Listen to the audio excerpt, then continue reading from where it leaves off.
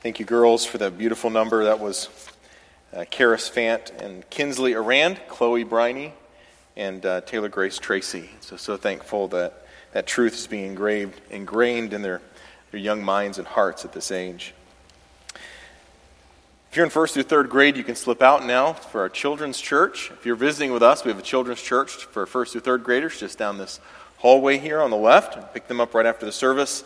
The rest of us are turning to John chapter 1.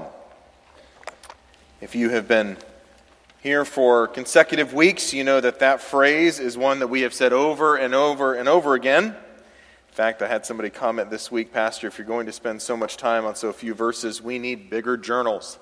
And so I'm glad we're taking notes. There's so much packed into these first 18 verses as John is building his case. One of the things that we enjoy, the activities that we enjoy as a family, especially with our kids, I shouldn't say we, I should say I, because it was part of my childhood. My wife puts up with us in this, is that we like to watch The Mandalorian. How many of you know what The Mandalorian is? Okay, figured that out. Some of you are like, oh yeah. Some of you are like, what in the world is that? Well, it's part of the Star Wars franchise, and I grew up watching the Star Wars movies. And when The Mandalorian came out, we watched it with our three olders, and they very quickly got into the storyline. We had to get caught up on some of the characters and the backstories, which may have taken some bedtime stories to explain to them who was who and what was going on. But after the first couple episodes, we embraced the series.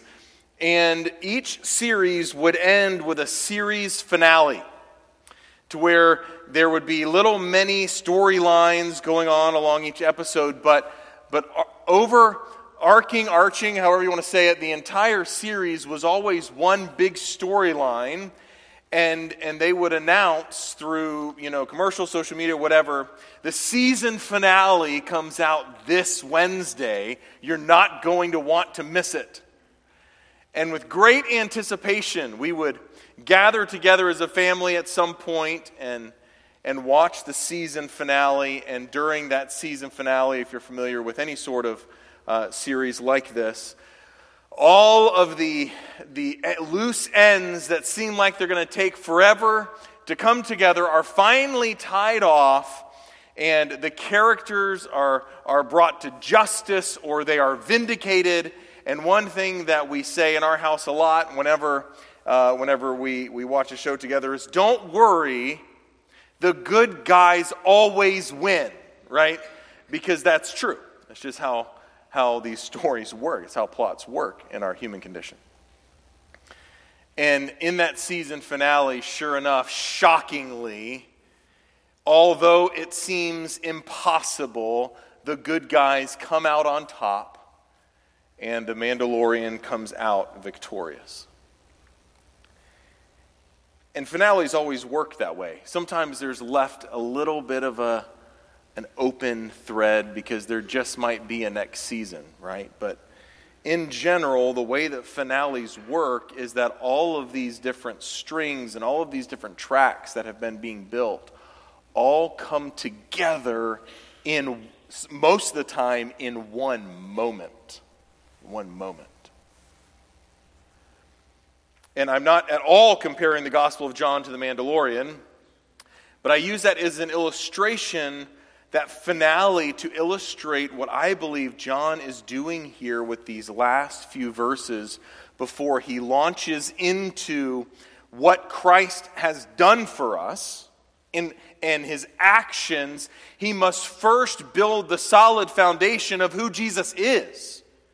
And so in these last few verses, starting in verse 15 and going down through verse 18, John is taking these strings and he's bringing them all together, and he's bringing them into one place, and he's tying it all together, especially in verse 18, with this one moment of this finale of the prologue. And so you could call this message, if you would like, the end that introduces the beginning, right? Because John is really ending his prologue and introducing the beginning of his treatise on the life of Jesus and his gospel account that begins in verse 19. And you can see that in verse 19. And this is the testimony of John. It's John the Baptist, but that's his beginning to his gospel narrative that will wind through the next 20 chapters. And with that in mind, and really for the last time in this series publicly, I'd like to read through verses 1 through verse 18, as we've done every week, to remind ourselves what John is doing and to engrave in our hearts and our minds, to imprint this on our souls, these unalterable truths that John records through the inspiration of the Holy Spirit. John 1:1. In the beginning was the Word, and the Word was with God, and the Word was God.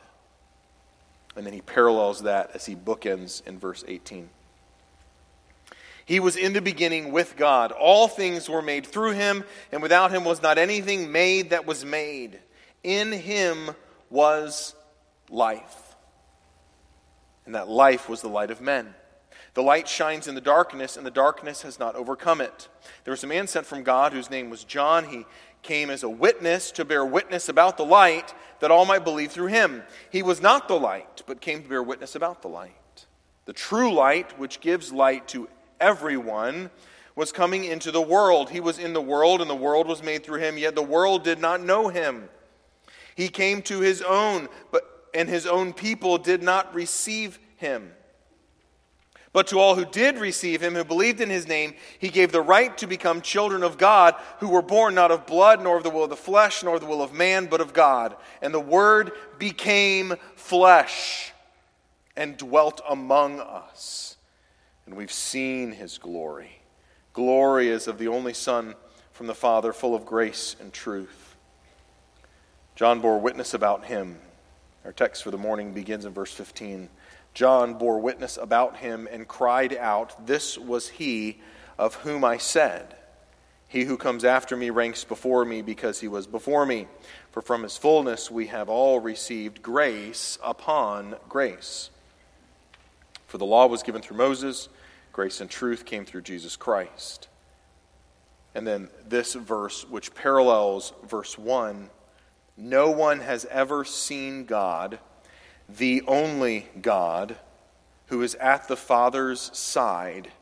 He has made him known." The reading of the Word of God.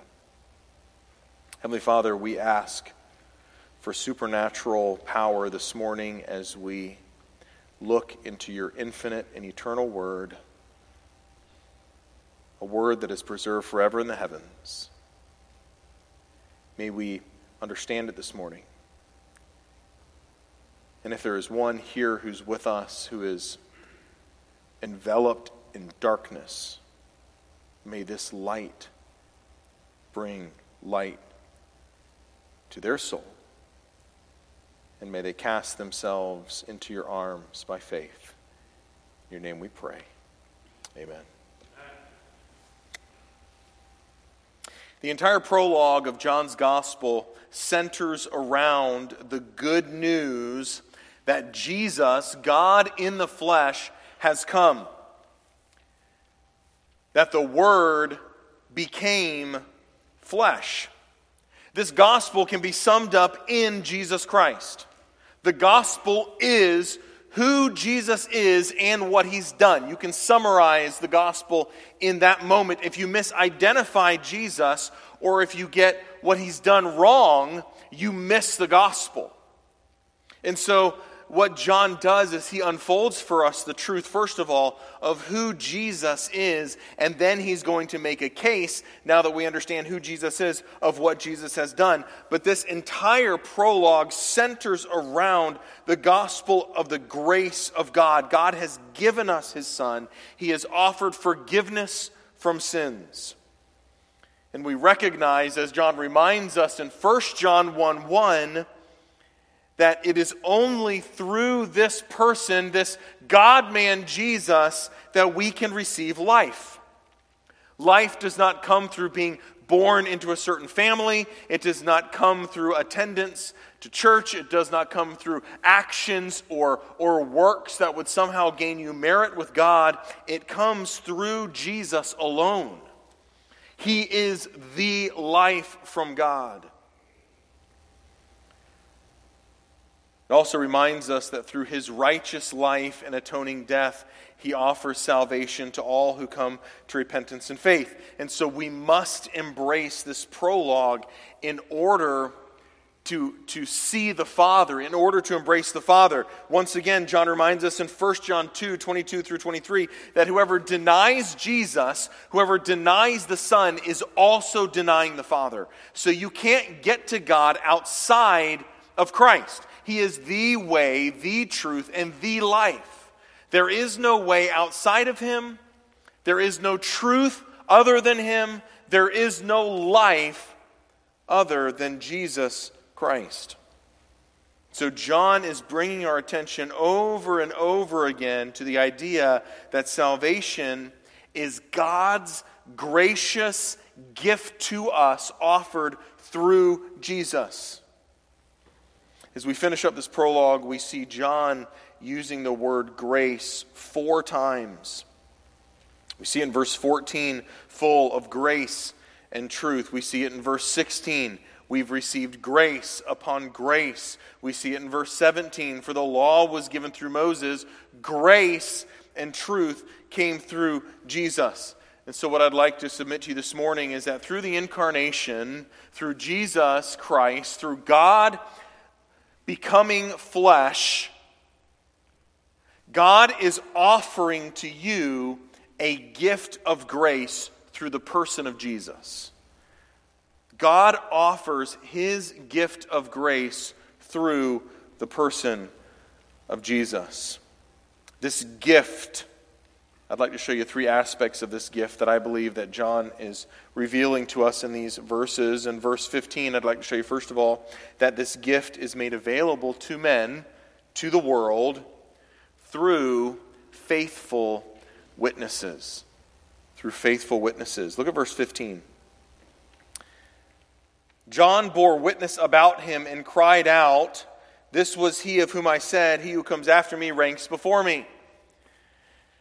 And if you ask good questions, we discover all sorts of things about Scripture. And so we ask the question, why in the world does John, the Apostle John, who wrote the book, continue to reference John the Baptist? Why does he keep going back and reference John the Baptist said this, John the Baptist said this, this was John the Baptist's message as well? And I think the church fathers have the pastors of the church early on in the first century kind of give us a picture into this. Chrysostom said the following: John the Baptist was a witness trusted by the Jews.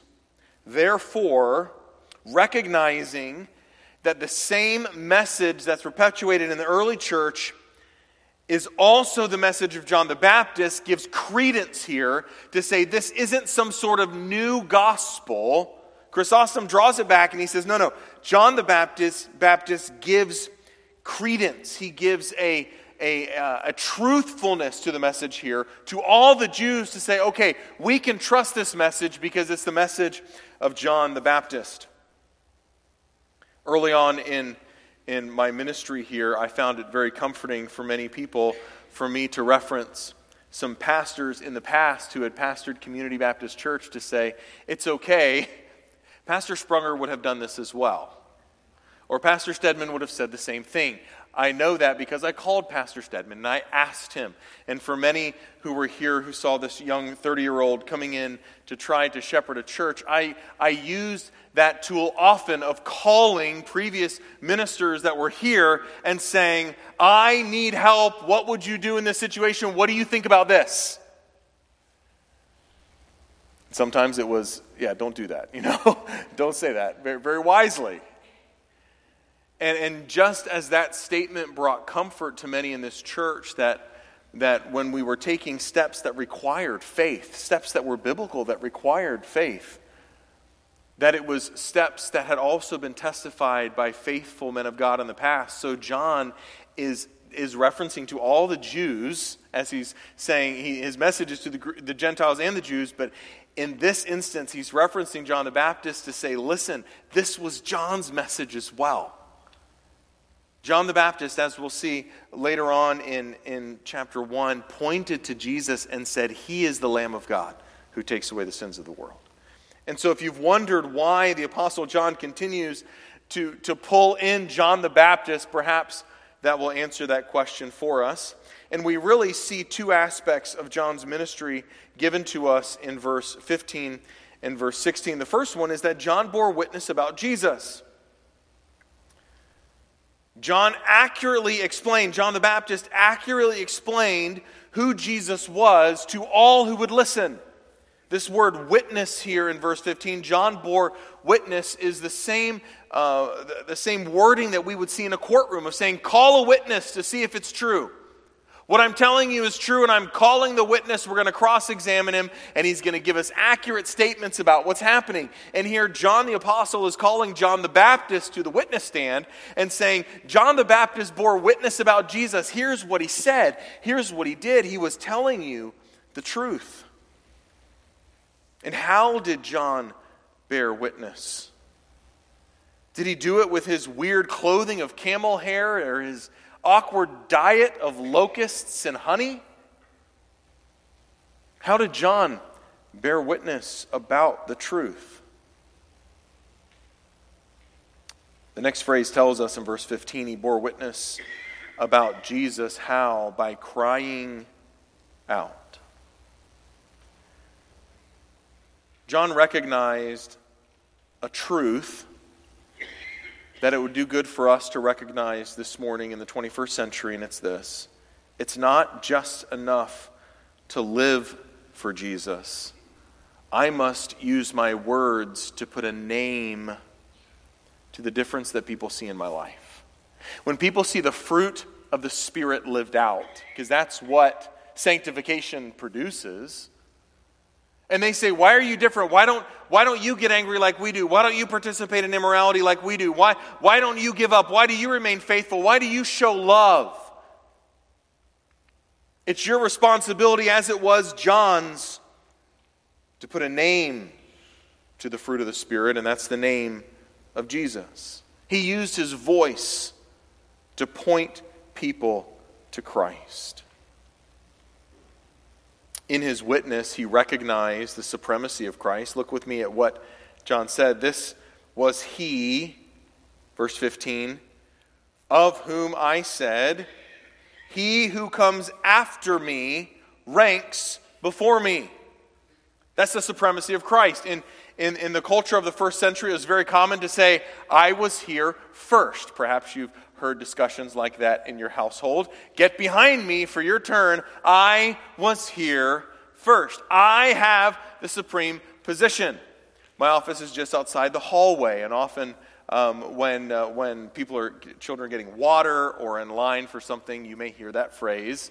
No, it's my turn. I was here first. And John the Baptist had every right to outrank Jesus because he was older than Jesus. He was Jesus' cousin. And in the first century, it would seem ridiculous to give up a rank to someone younger than you. I have more experience. I have been around the block. It's me who is here first, is what John is saying. He who comes after me, who is younger than me, ranks before me. And what John is recognizing is something very important, and it's this, that the power of the gospel is not in the vessel that holds the truth, but in the truth itself. John is saying, listen, yes, I have a message, and yes, I am crying out the truth, but my ministry, as we saw back in verses 6 through 9, John's ministry was not about himself. His ministry was to point people to Jesus, always. Matthew chapter 3 records this statement from John the Baptist. I baptize you with water for repentance, but he who is coming after me is mightier than I, whose sandals I am not worthy to carry. He will baptize you with the Holy Spirit and with fire. I baptize you with water, but it's not about me. I am cleansing you visually from your legalistic works. I am cleansing you from Judaism. When you go into the waters of baptism, this baptism of John the Baptist, it was to picture to everyone that you were washing off the past and you were ready to embrace Jesus. Friends, we need to make sure that our ministry efforts is not about us. We must continue to fade into the background as we push Christ forward. Your witnessing, your testimony for Christ, wherever God has planted you, it's not about you, it's about Him. And when you see people come to Christ, it's not about you saving them, it's about Him. And when people reject your message, friend, it's not just about them rejecting you, it was about them rejecting Christ. He recognized the supremacy of Christ. He who comes after me ranks before me. And look at his last phrase in verse 15. Look down with me in this very important phrase. Because he was before me. And rather than just recognizing the supremacy of Christ, John the Baptist's message was to recognize the eternality of Christ. I may be older than him, but he was actually in existence far before me. That he that comes after me is more important than I am because he's not really coming after me. He was here long before me. And could it be that Micah 5:2 was in the mind of John the Baptist? But you, O Bethlehem Ephrathah, who are too little to be among the clans of Judah, from you shall come forth for me one who is to be the ruler in Israel, whose coming forth is from old, from ancient of days. And here John the Baptist putting these truths together and seeing them in the person of Jesus. Later on in this gospel, Jesus claims this eternality for himself. In John chapter 8, Jews came around him and they say, "You're not 50 years old yet. Have you seen Abraham?" And there's a lot of context too we'll get to later. But Jesus said to them, "Truly, truly, I say to you, before Abraham was, I am." As Jesus claims this status of divine infinitude, eternality, they knew what he was doing, so they picked up stones to throw at him. Paul also gives us this truth in Colossians 1:17. He is before all things. It's talking about Jesus. And it's not just saying he's more important than everything. It's saying that he existed before everything. That he is the creator and everything was created through him. But what I want you to see in verse 15 is that this message of the gospel is given to human witnesses. I mean, John references it in verse 6. He references it now in verse 15 of saying that Jesus came and he died on the cross, but he has given that message to you and to me. He's given it to people who will be his witnesses. Later on in Acts chapter 1 and verse 8, you see Jesus before his ascension looking at all his disciples, and he says, "You are going to receive the power of the Holy Spirit, and you are going to go forward into all the world, and you are going to be my witnesses." And so, friends, you are the witness as a child of God that God has given the responsibility of carrying this message of the good news of the grace of God. It's up to you. It's not like every Monday at 9 p.m. You know, in Mishawaka, on a hill, if there is a hill in Mishawaka or anywhere around here, right? Or let's just say, maybe the landfill, that's like the tallest hill around. That God's going to send down angels, and every Monday at 9 p.m., those angels are going to announce how wonderful God is and the message of the forgiveness of sins. That message hasn't been entrusted to the angels, it's been entrusted to you. As God's witnesses, it's your responsibility, like it was John's, to cry out and to give the message of grace. Use your words to point people to Jesus. Your life of holiness and righteousness is so important, but it only gives credence to the message that you speak. It may cause questions in people's lives as they see you, but you must put a name to the message of grace, and it's the name of Jesus. Not only is this gift given to witnesses to take, it's also given as the fullness of God. And this is an incredible truth. Look at verses 16 and 17. For from his, that's Jesus, for from his fullness we have all received grace upon grace. I ended with the illustration last week of an infinity pool that is full and overflowing with fullness. And so what John is drawing our attention to in verse 16 is that Jesus had the fullness of God. That there was not any part of him that was not truly God in every way. Just like there was not any part of him that was not human in every way. And it'll blow your mind because it's the union of God and man in the person of Jesus, the incarnation of Jesus. But John the Baptist, or John the Apostle John here, says that Jesus is the exact imprint of the Father, truly God. You could say full up being God, pouring out in all respects his fullness. And you say, why is that important?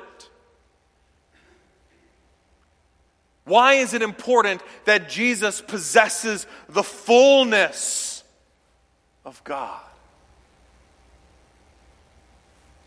A couple months ago, Becky and I decided that we needed to get our affairs in order and to update our will and all those documents that nobody really wants to talk about, right? And hopefully we never have to use, but we worked through all the, you get this and you get this kind of thing, and there wasn't much there, but that's okay. And most importantly, you get the kids. No, but to say, we've got, where the kid's going to go.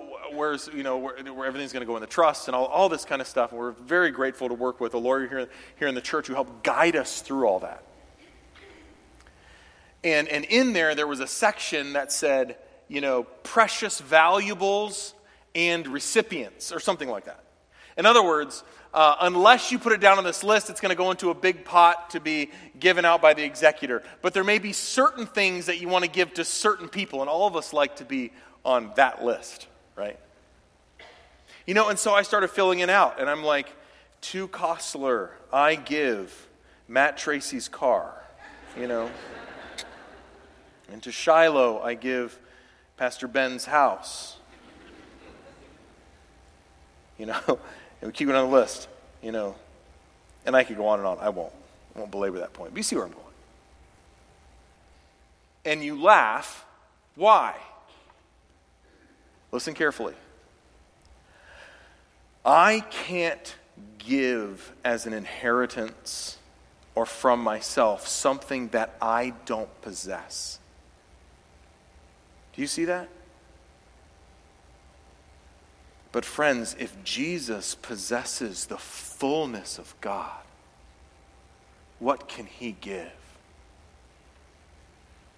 The fullness of God. And it's crazy because that's exactly where John goes. Look at the next phrase. The fullness we have all received.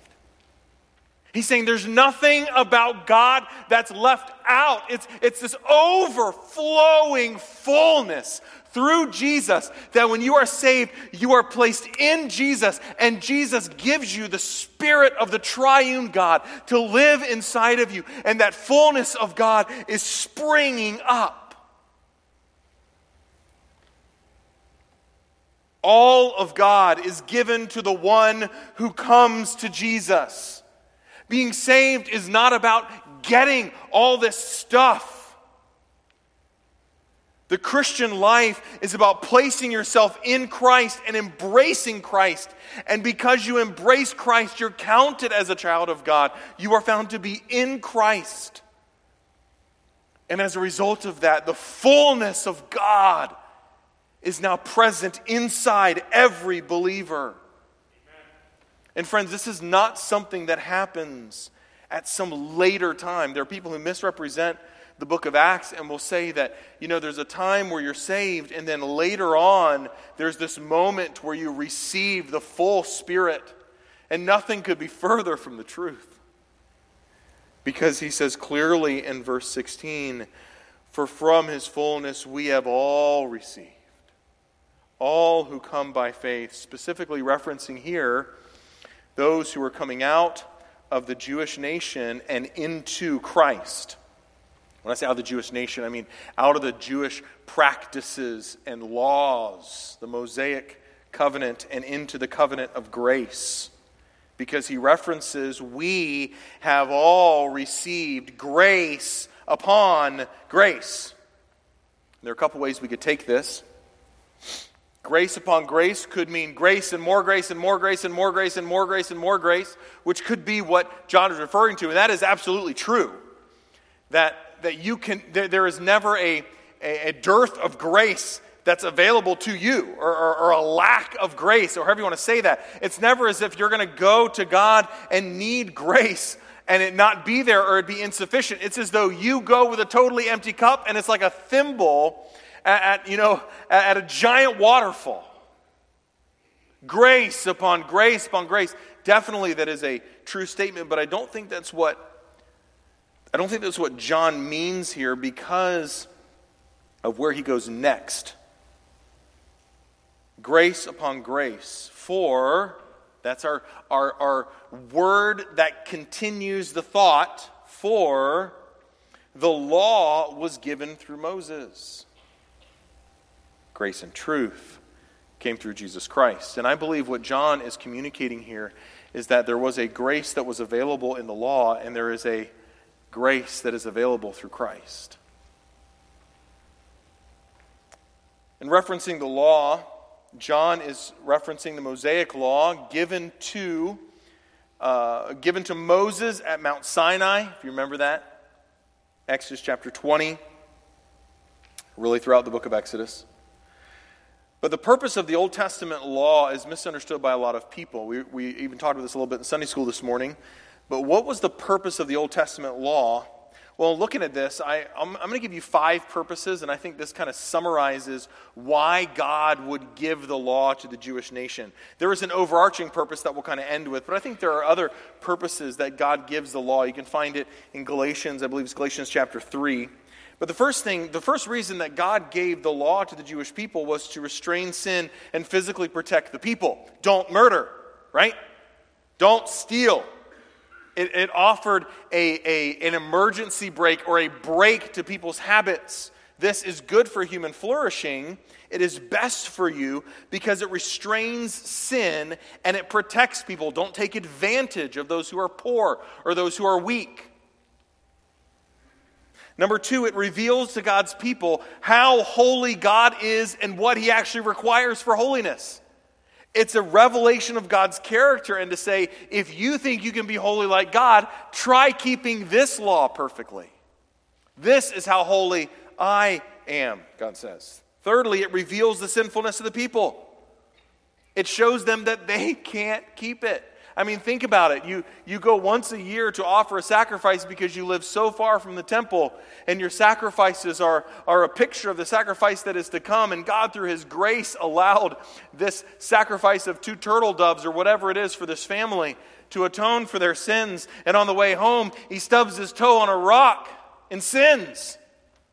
And now he's got to wait till next year because he lives so far away in order to offer a sacrifice again. And you say it's so frustrating, but it's a reminder of the sinfulness. It says Hebrews says the priests stand daily, continually at the altar offering sacrifice after sacrifice after sacrifice after sacrifice. That is a reminder of the sins of the people. And so God's law reminded the people that they were sinners. It also reminded them in the same vein that they are in need of a mediator and they are in need of an atoning sacrifice. But an animal can't pay the price for man's sin, and so they were also reliant on God's mercy. So the law was reminds them in a big picture that God is holy, they are sinful, they need a mediator, they need a sacrifice, and God better be merciful or they're all in really big trouble. It was also used, number 4, to set the nation of Israel apart as distinct. They're different. There were things that were involved in the law that were simply there to remind them that they were different.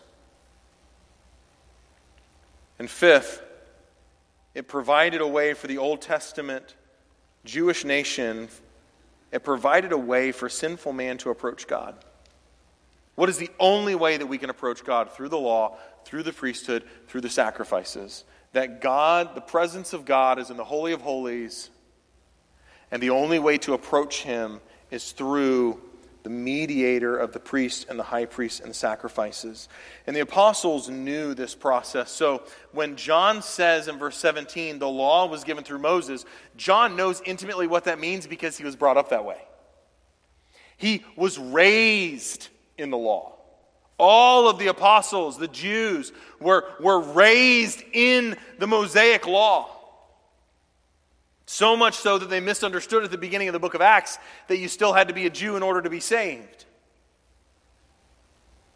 And then John gives us this statement, the law was given through Moses for those 5 reasons in the Old Testament.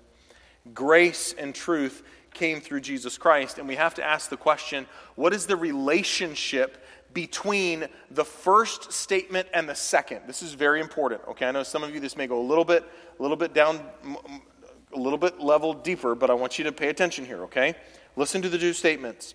The law was given through Moses. Grace and truth came through Jesus Christ. And we have to ask the question, what's the relationship of those 2 statements?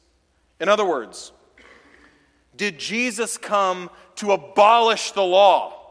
To burn the temple to the ground and to say, you guys misunderstood everything that God said, and since you missed it, I came to right the ship, right?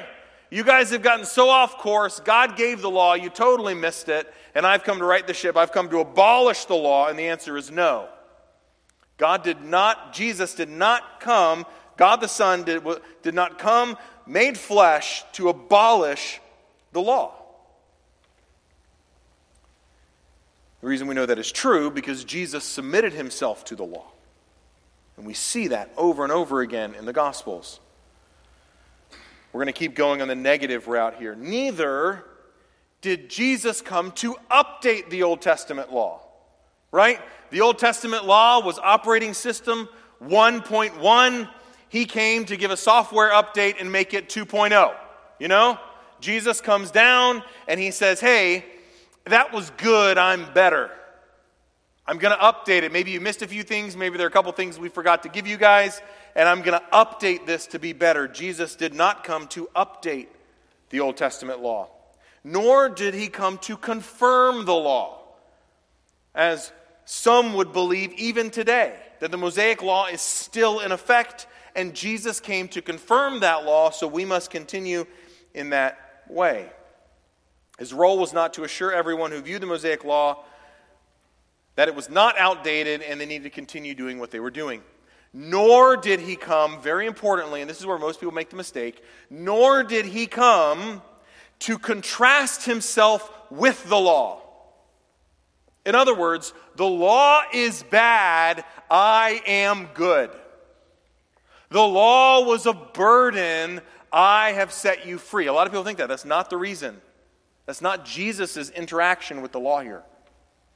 The law offered you salvation by works. I offer you salvation by grace. That is not what's happening here at all. He's not giving this comparison and a contrast in this moment. Nor, lastly, I'll give you one more negative. These are all common views. Nor is John using this phrase as a current visual production of Jesus' life would say, that Jesus is the law. It's not what he's saying, and that is not true. Somehow, when we look back at the Mosaic law in the Old Testament, we should somehow read the person of Jesus into it. Oh, this Leviticus, this is Jesus, and this is Jesus, and this is Jesus. No.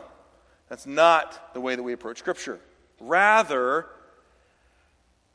or we need to ask the question, if that's not the relationship, what is the relationship? So what we've done is we've kind of taken, like we're going to build a house of truth, and we've kind of taken a lot, and we've cut down all the trees. That's what we just did. Okay, it's not this, it's not this, it's not this, it's not this, it's not this. Well, what is it? Jesus came to fulfill the law in every respect. Jesus came to live under the law perfectly.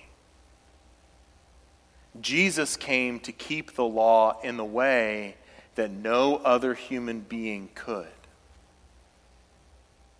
God placed Adam and Eve in the garden and gave them the opportunity to reveal their love for the Father through obedience. And Adam failed. But Jesus succeeded. Jesus fulfills the law. He correctly obeyed it in every respect. Throughout the pages of John, we're going to see people accusing Christ of disobedience to the law, but in effect, what Jesus is doing is saying, no, you misunderstood this in the first place. That's not what that's talking about. And he fulfills it in front of them. I think it'd be good for us to ask the question before we move on to the last point this morning. What is our relationship to the law of God, the Old Testament?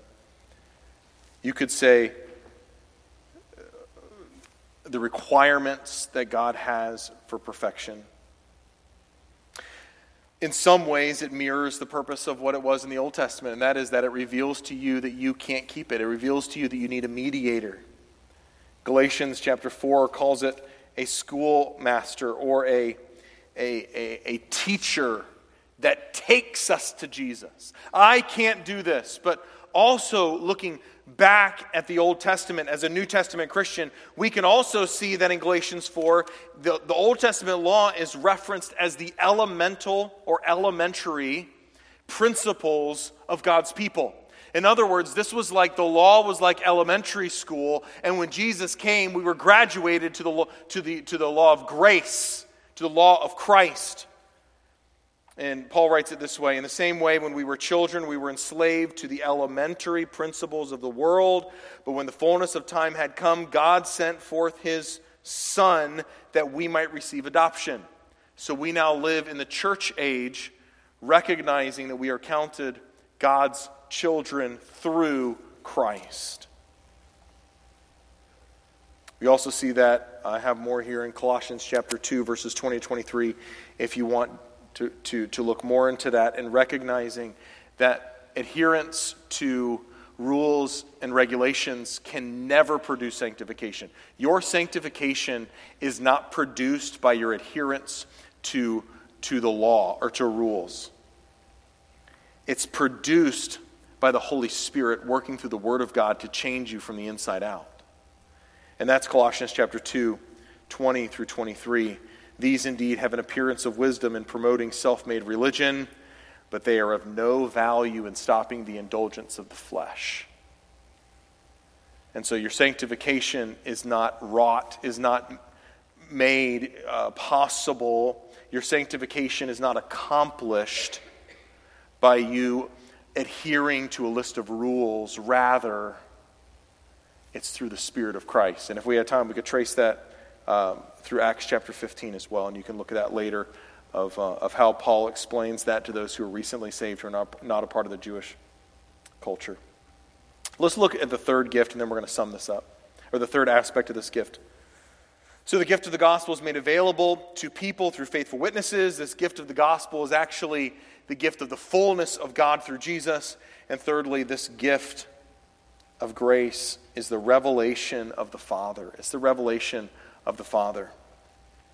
Verse 18, no one has ever seen God, the only God. God is a spirit. Those who worship him must worship him in spirit and in truth. We walk by faith and not by sight. No one has seen God.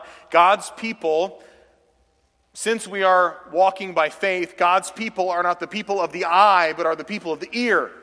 Thus, we in our lives give ourselves to the listening of the Word of God, the public reading of Scripture, the preaching of the truth of God, and not visual representations of who God is. You will not see icons or images of God in this building, as of the second commandment, because we are not people of the eye. God is invisible. We should not make representations of what we think God looked like. We are people of the ear to listen to the Word of God through the Scripture. This is also a reminder not only that God is a spirit, but that God is so holy that God cannot be viewed by man. Not only can we not because we are not able to see the spirit realm, but we are not able because of our sinfulness. That God is holy, and we see that in Exodus chapter 33. Verses 17 through 23 with Moses on Mount Sinai, and God says, "No one can see me lest he die." Look at the next phrase. No one has ever seen God, the only God. In some of your translations, you'll see the word Son there. King James has it, the only begotten Son. The NASB says the only begotten God. The CSB, the one and only Son, who is himself God, which is the greatest explanation of what John is trying to accomplish here. The NLT, the unique one who is himself God. And in the Greek, it's just 3 words, the only God. And that's what the ESV is trying to communicate to us. No one's ever seen God, the only God.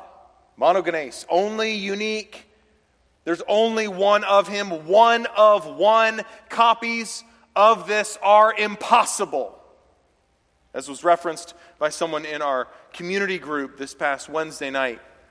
In giving, we were talking about this concept, and it was so insightful to give that illustration of, it's not as though this is just one of many, but it's one of one. Copies are impossible because, as my dad would say, with that person, God threw away the mold. You know, like there are no others like this, right? That's what this word means. Only. The word son, huios, is not there. But the reason that if you're holding a CSB and a King James, you will see the word son there is because the translators don't want you to miss that he's talking about Jesus. This is a reference to Jesus. The only God is a reference to the only Jesus.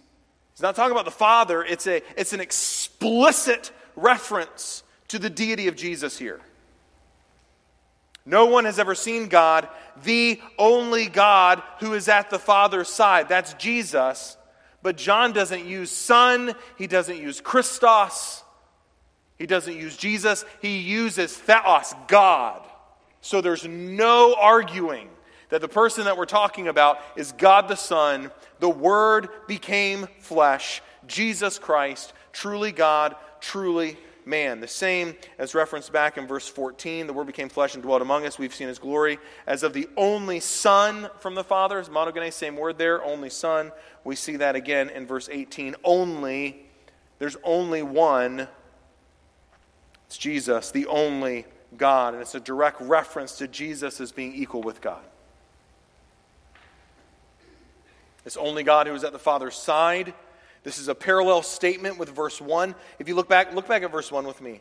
In the beginning was the Word, and the Word was with God, and the Word was God. John has swapped those two here, and he said, the only God, the Word was God. Who is at the Father's side? The Word was with God. It's talking about a distinction from the Father, a Trinitarian statement, 3 persons, 1 essence. We worship a triune God. We worship one God, a God, the God who is at the Father's side. This word side is really interesting here. It's referenced in Luke chapter 16 and verse 22 to talk about Abraham, or to talk about the poor man who died, and he was in Abraham's, the King James says, Abraham's bosom. I think it's more fascinating here that this same word side is referenced in Acts 27:39. In fact, if you have your Bible, turn there real briefly. Acts 27:39. You don't have to turn there. I'll read it for you. But if you have it and you like to write in your Bible, this is this is going to act as a beautiful illustration of what John's trying to communicate here. We'll see if you can spot the same word. Acts chapter 27, this is Paul's shipwreck. Paul's boat is just getting tossed to and fro. In Acts chapter 27 and verse 39, now when it was day, they did not recognize the land, but they noticed a bay with a beach on which they planned, if possible, to run the ship ashore. And we've got our same word there. It's the word bay. What's a bay? Let's put it this way. What are they looking for in this boat? They're looking for a place of security. Looking in to say, we are exposed to the elements out here in the ocean, and we need to find a bay. And sure enough, they look and they find a bay, because in that bay they are sheltered. It is a place of rest. It is a place of security. Reference to people, it's a place of love. When someone you love feels vulnerable and they see you as providing some sort of security, what do? They run to you and they come to your side and they want to be enveloped and safe. It's a place of love. Some of you sitting in church have your arm around your spouse or your significant other until it falls asleep, and then you got to shake it out, right, and put it back. But it's the act of love. Because in that moment, you can pull them to your side. Like a bay that protects from the elements. And so it's this intimate word that says God the Son is at the side of the Father. That God the Son is the recipient of the Father's love. Now, it's not two different gods. It's one God, three persons. We're referencing the second person here. But what I want to show you is that there's so much here that John is communicating. He actually also uses this phrase later to talk about when Jesus is reclining at the table, and he's reclining with the one whom Jesus loved and was at his side. That there was one who had a special friendship with Christ, and it was the Apostle John. This relationship of love that the Son then shares with us, so that we are pulled to the Father's side as well. And that last phrase in verse 18, he has made him known. What is God like? Look at Jesus. If God were on this earth, what would he do? Look at Jesus. Because as a man, he lived out what it looks like to be God. In his compassion for those who are suffering, those down and outers, in his mercy, in his zealousness for the truth. I must go to Jerusalem. The overturning of the tables in the market when they had misrepresented who God was, a zealousness for truth, unashamed of the Father. Patient towards the disciples. If you're struggling with patience, I think I've said this before, but I think it'd be worth repeating again. If you struggle with patience, as we all do, but some of us more than others, if you struggle with patience, a great Bible study that you need to do is to trace through how Jesus interacted with his disciples when they were total and complete idiots. Because for some of us, it's like, I'm okay to get angry as long as they deserve it, right? Like if they do something stupid, I have the ability to be stupid back, and it's kind of an excuse. But Jesus was not that way. He's pouring his heart out to his disciples, and he's like, I'm going to go to Jerusalem, and I'm going to suffer, and I'm going to die for the sins of mankind. The disciples are like, yeah, that's great, but when we get to heaven, who's going to be on your right hand? Oh, I'm afraid to ask you, so I'm going to send my mom to ask you. And he responds in love, compassion. And every time you get across one of those, you write down how Jesus responded and you pray, Lord, make me like that. Compassion, patience. And friends, he was obedient in all things. obedient in all things. I'm going to take this brief moment to offer a plug for the Sunday evening service tonight. I would highly encourage you to come back tonight. If you are physically unable, you can join us on the live stream, but I would highly encourage you to come back tonight because Pastor Ben is going to be looking in the book of Hebrews and asking the question, how did Jesus obey? And how can we obey like Jesus? It's going to be no pressure, but it's going to be an incredible message because we talked about it this week. And what a blessing that's going to be tonight, to look at Jesus and say, how did Jesus obey? And then how can I obey that same way? In conclusion, we need to look at verses 1 through verse 18 as a whole, because that's the way it's meant to be read. And I'd like to give you 5 brief takeaways. I'm going to say them faster than you can write them down, so if you'd like them, I can email them to you afterwards. But here are 5 applications and takeaways from our time together in the prologue. Number 1, the incarnation is so much deeper and more consequential than you can ever imagine. It's so much more important than just a baby in the manger at Christmas. The Word became flesh. And there's so much more there than you and I could understand in 100 lifetimes. And so as we scrape the surface, what a blessing we would receive if we would continue to study the blessings of the incarnation. Number 2, the doctrine of the Trinity shapes the gospel in every way, as John continues to reference back to 3 persons in one God. Number 3, God is not looking for a 4th member of the Trinity. And you are not it, but you can be a witness to the one God that we serve and worship. You can be a willing witness to point people to the one true God. Number 4, the only light that can pierce the darkness of this world is the light of the gospel. The darkness of this world that pervades minds and hearts, that enslaves, that blinds from the evil one. The only power that can shine light into the darkness is the light of the gospel. So quit trying to argue with people and just talk about Jesus. And 5thly, the glory of the cross is something that cannot be seen unless a person's eyes are opened by God. We beheld his glory, the glory as of the only Son, the only God who is at the Father's side. And so those are the truths, 5 of, I could have written 30 or 40 as we go through here, but just maybe 5 of simple truths that we can anchor our hearts in to summarize verses 1 through 18. Heavenly Father, we are so thankful that you've given us the opportunity to come together to hear your word preached.